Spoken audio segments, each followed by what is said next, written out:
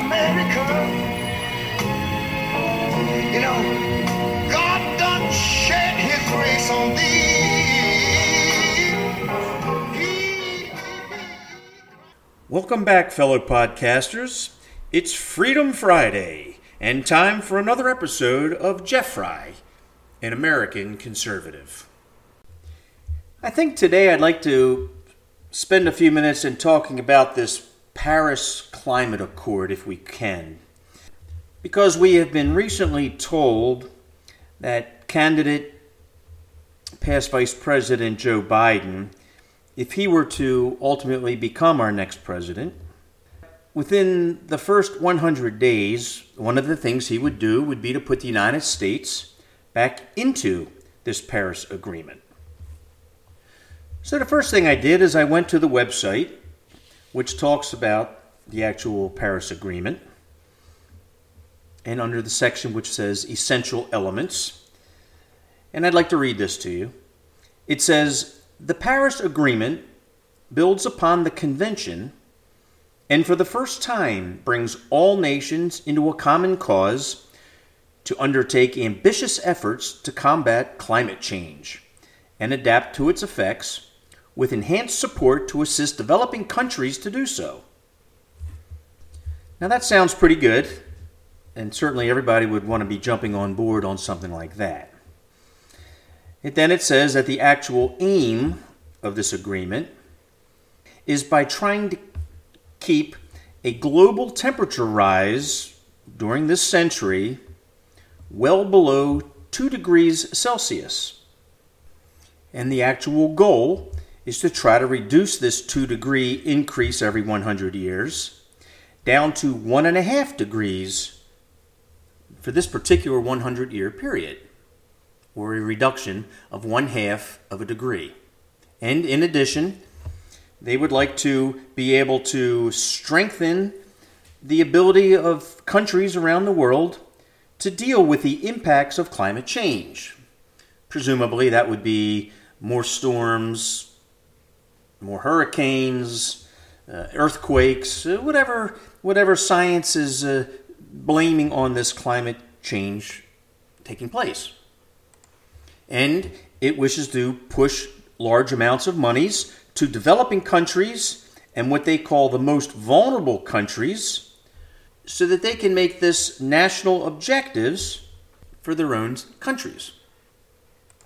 Now this agreement went into force on November the 4th, 2016.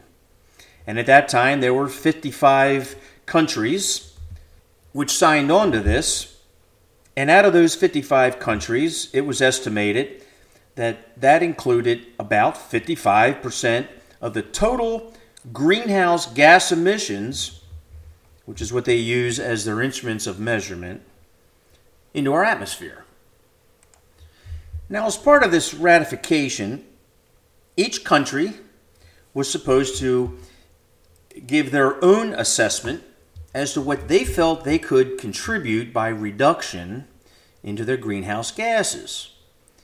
And based on that, every couple of years, this would be benchmarked by this commission to see how well they were doing based on whatever they thought they would be able to be reducing. Now, since we were bringing in developing nations and such, monies needed to be raised so that these nations could be helped financially to help achieve their goals.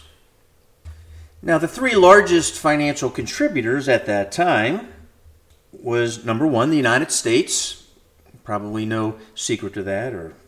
They pledged $3 billion a year. Japan was number 2 at $1.5 billion a year. And the United Kingdom at $1.2 billion.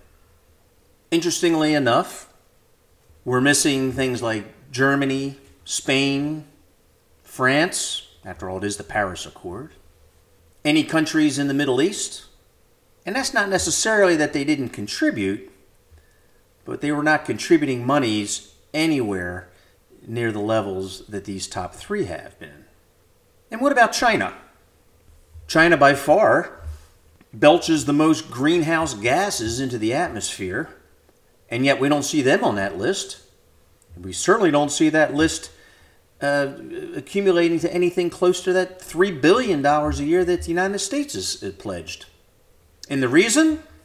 Well, it seems that China was given a pass that they didn't have to take any steps until the year 2030. Therefore, not having to put any money in at this time.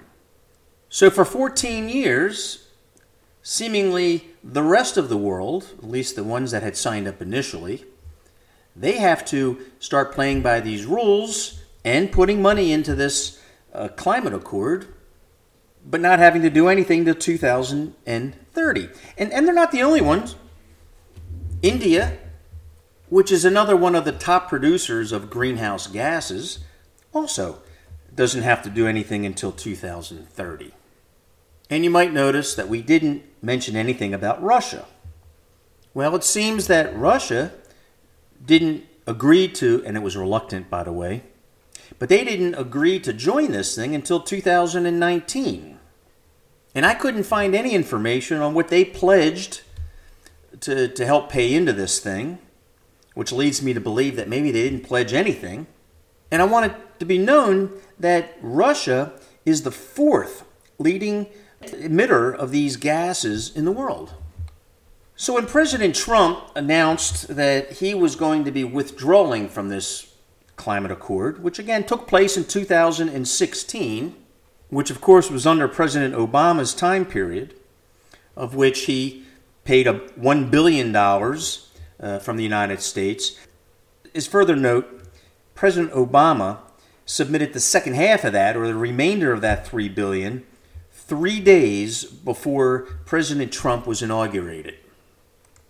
And that extra $2 billion, that came out of the State Department's Economic Support Fund, or the ESF.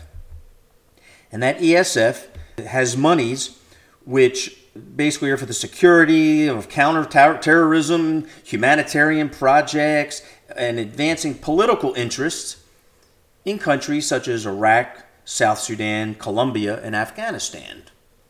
So when we start hearing about how President Trump took monies from other areas of the government to fund building that immigration wall, don't think that President Obama was squeaky clean in finding ways to get things funded for what perhaps Congress had not originally chosen that monies to be directed for. But let's get back to why the president withdrew the United States from this accord. There was a study performed by the National Economic Research Associates, and when that came out, talking about the compliance and the terms of this Paris Accord, because it took a little bit of time, because it was thrown out at everybody last minute, it concluded that about 2.7 million jobs would be lost by the United States 2025. There would be 440,000 fewer manufacturing jobs, and that would include automobile jobs and under other industries. And again, all that was going to be the immediate lossing just in the first 5 years. And if you looked further into this study, it would say that by the year 2040, which would be roughly 25 years once this was put into place, the paper industry would be down 12%. This is the United States now. The paper industry would be down 12%, cement industry down 23%, iron and steel down 38%, coal down 86%, natural gas down 31%. When adding things up, that would come close to $3 trillion that our gross domestic product would be forfeiting. And that sort of would correlate to household incomes of approximately going down $7,000 per year. But some of these other items in this agreement doesn't quite make it fair to the United States. As an example, China. They would actually be able to increase their emissions for the next 13 years, which means they can frankly do whatever they want for 13 years. But not us. When you go over to India, India would actually be receiving billions and billions of dollars in foreign aid so that they could become a developed country. A developed country? Give me a break. They've got nuclear weapons over there. And I believe they're the largest capitalistic country outside the United States. This agreement basically blocks the development of clean coal in the United States. And yet, China, heck, they'd be allowed to build hundreds of additional coal plants. So we can't build the plants, but they can.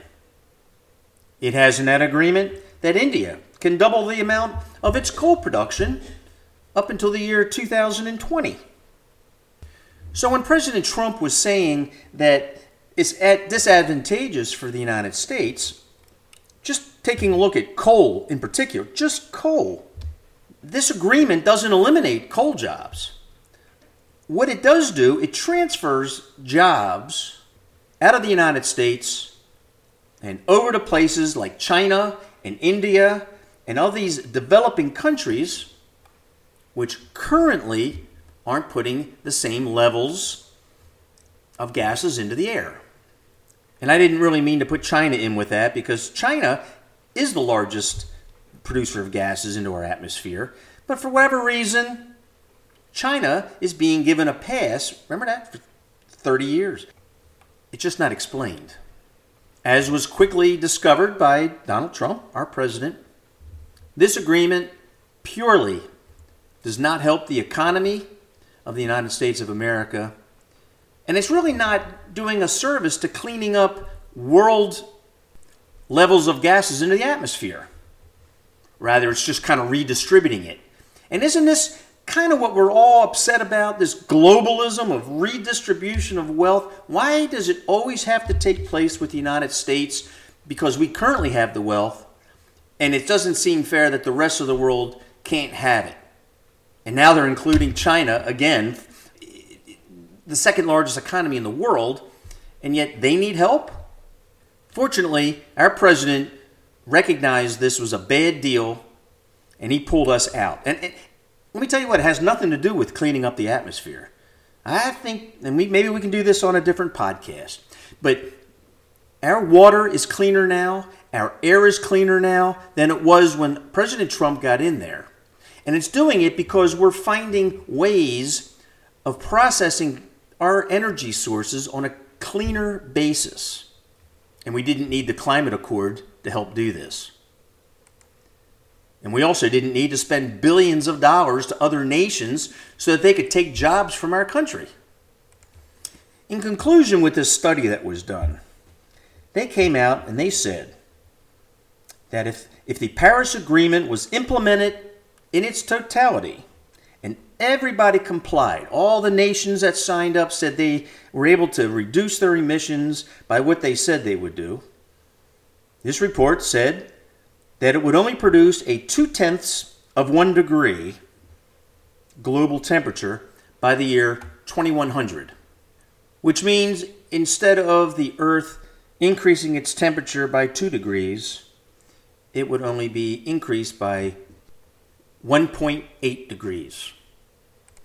Is it worth it? I don't know. I suppose one could warrant that anything to help save our planet is worth going after. On the other hand, for hundreds and hundreds of years, we've been increasing the temperature of our planet by 2 degrees every 100 years. And I want everybody to remember that hundreds of thousands of years ago, probably a million years ago, our planet was totally covered with water. So it's not like we haven't had rising waters throughout the history of the Earth. We were. But then the Ice Age came, and it kind of changed things around, of which it took millions of years to recover from that. So is it really climate change, or is it the Earth trying to reclaim itself to where it started from when we were originally designated as the blue planet? This is just food for thought.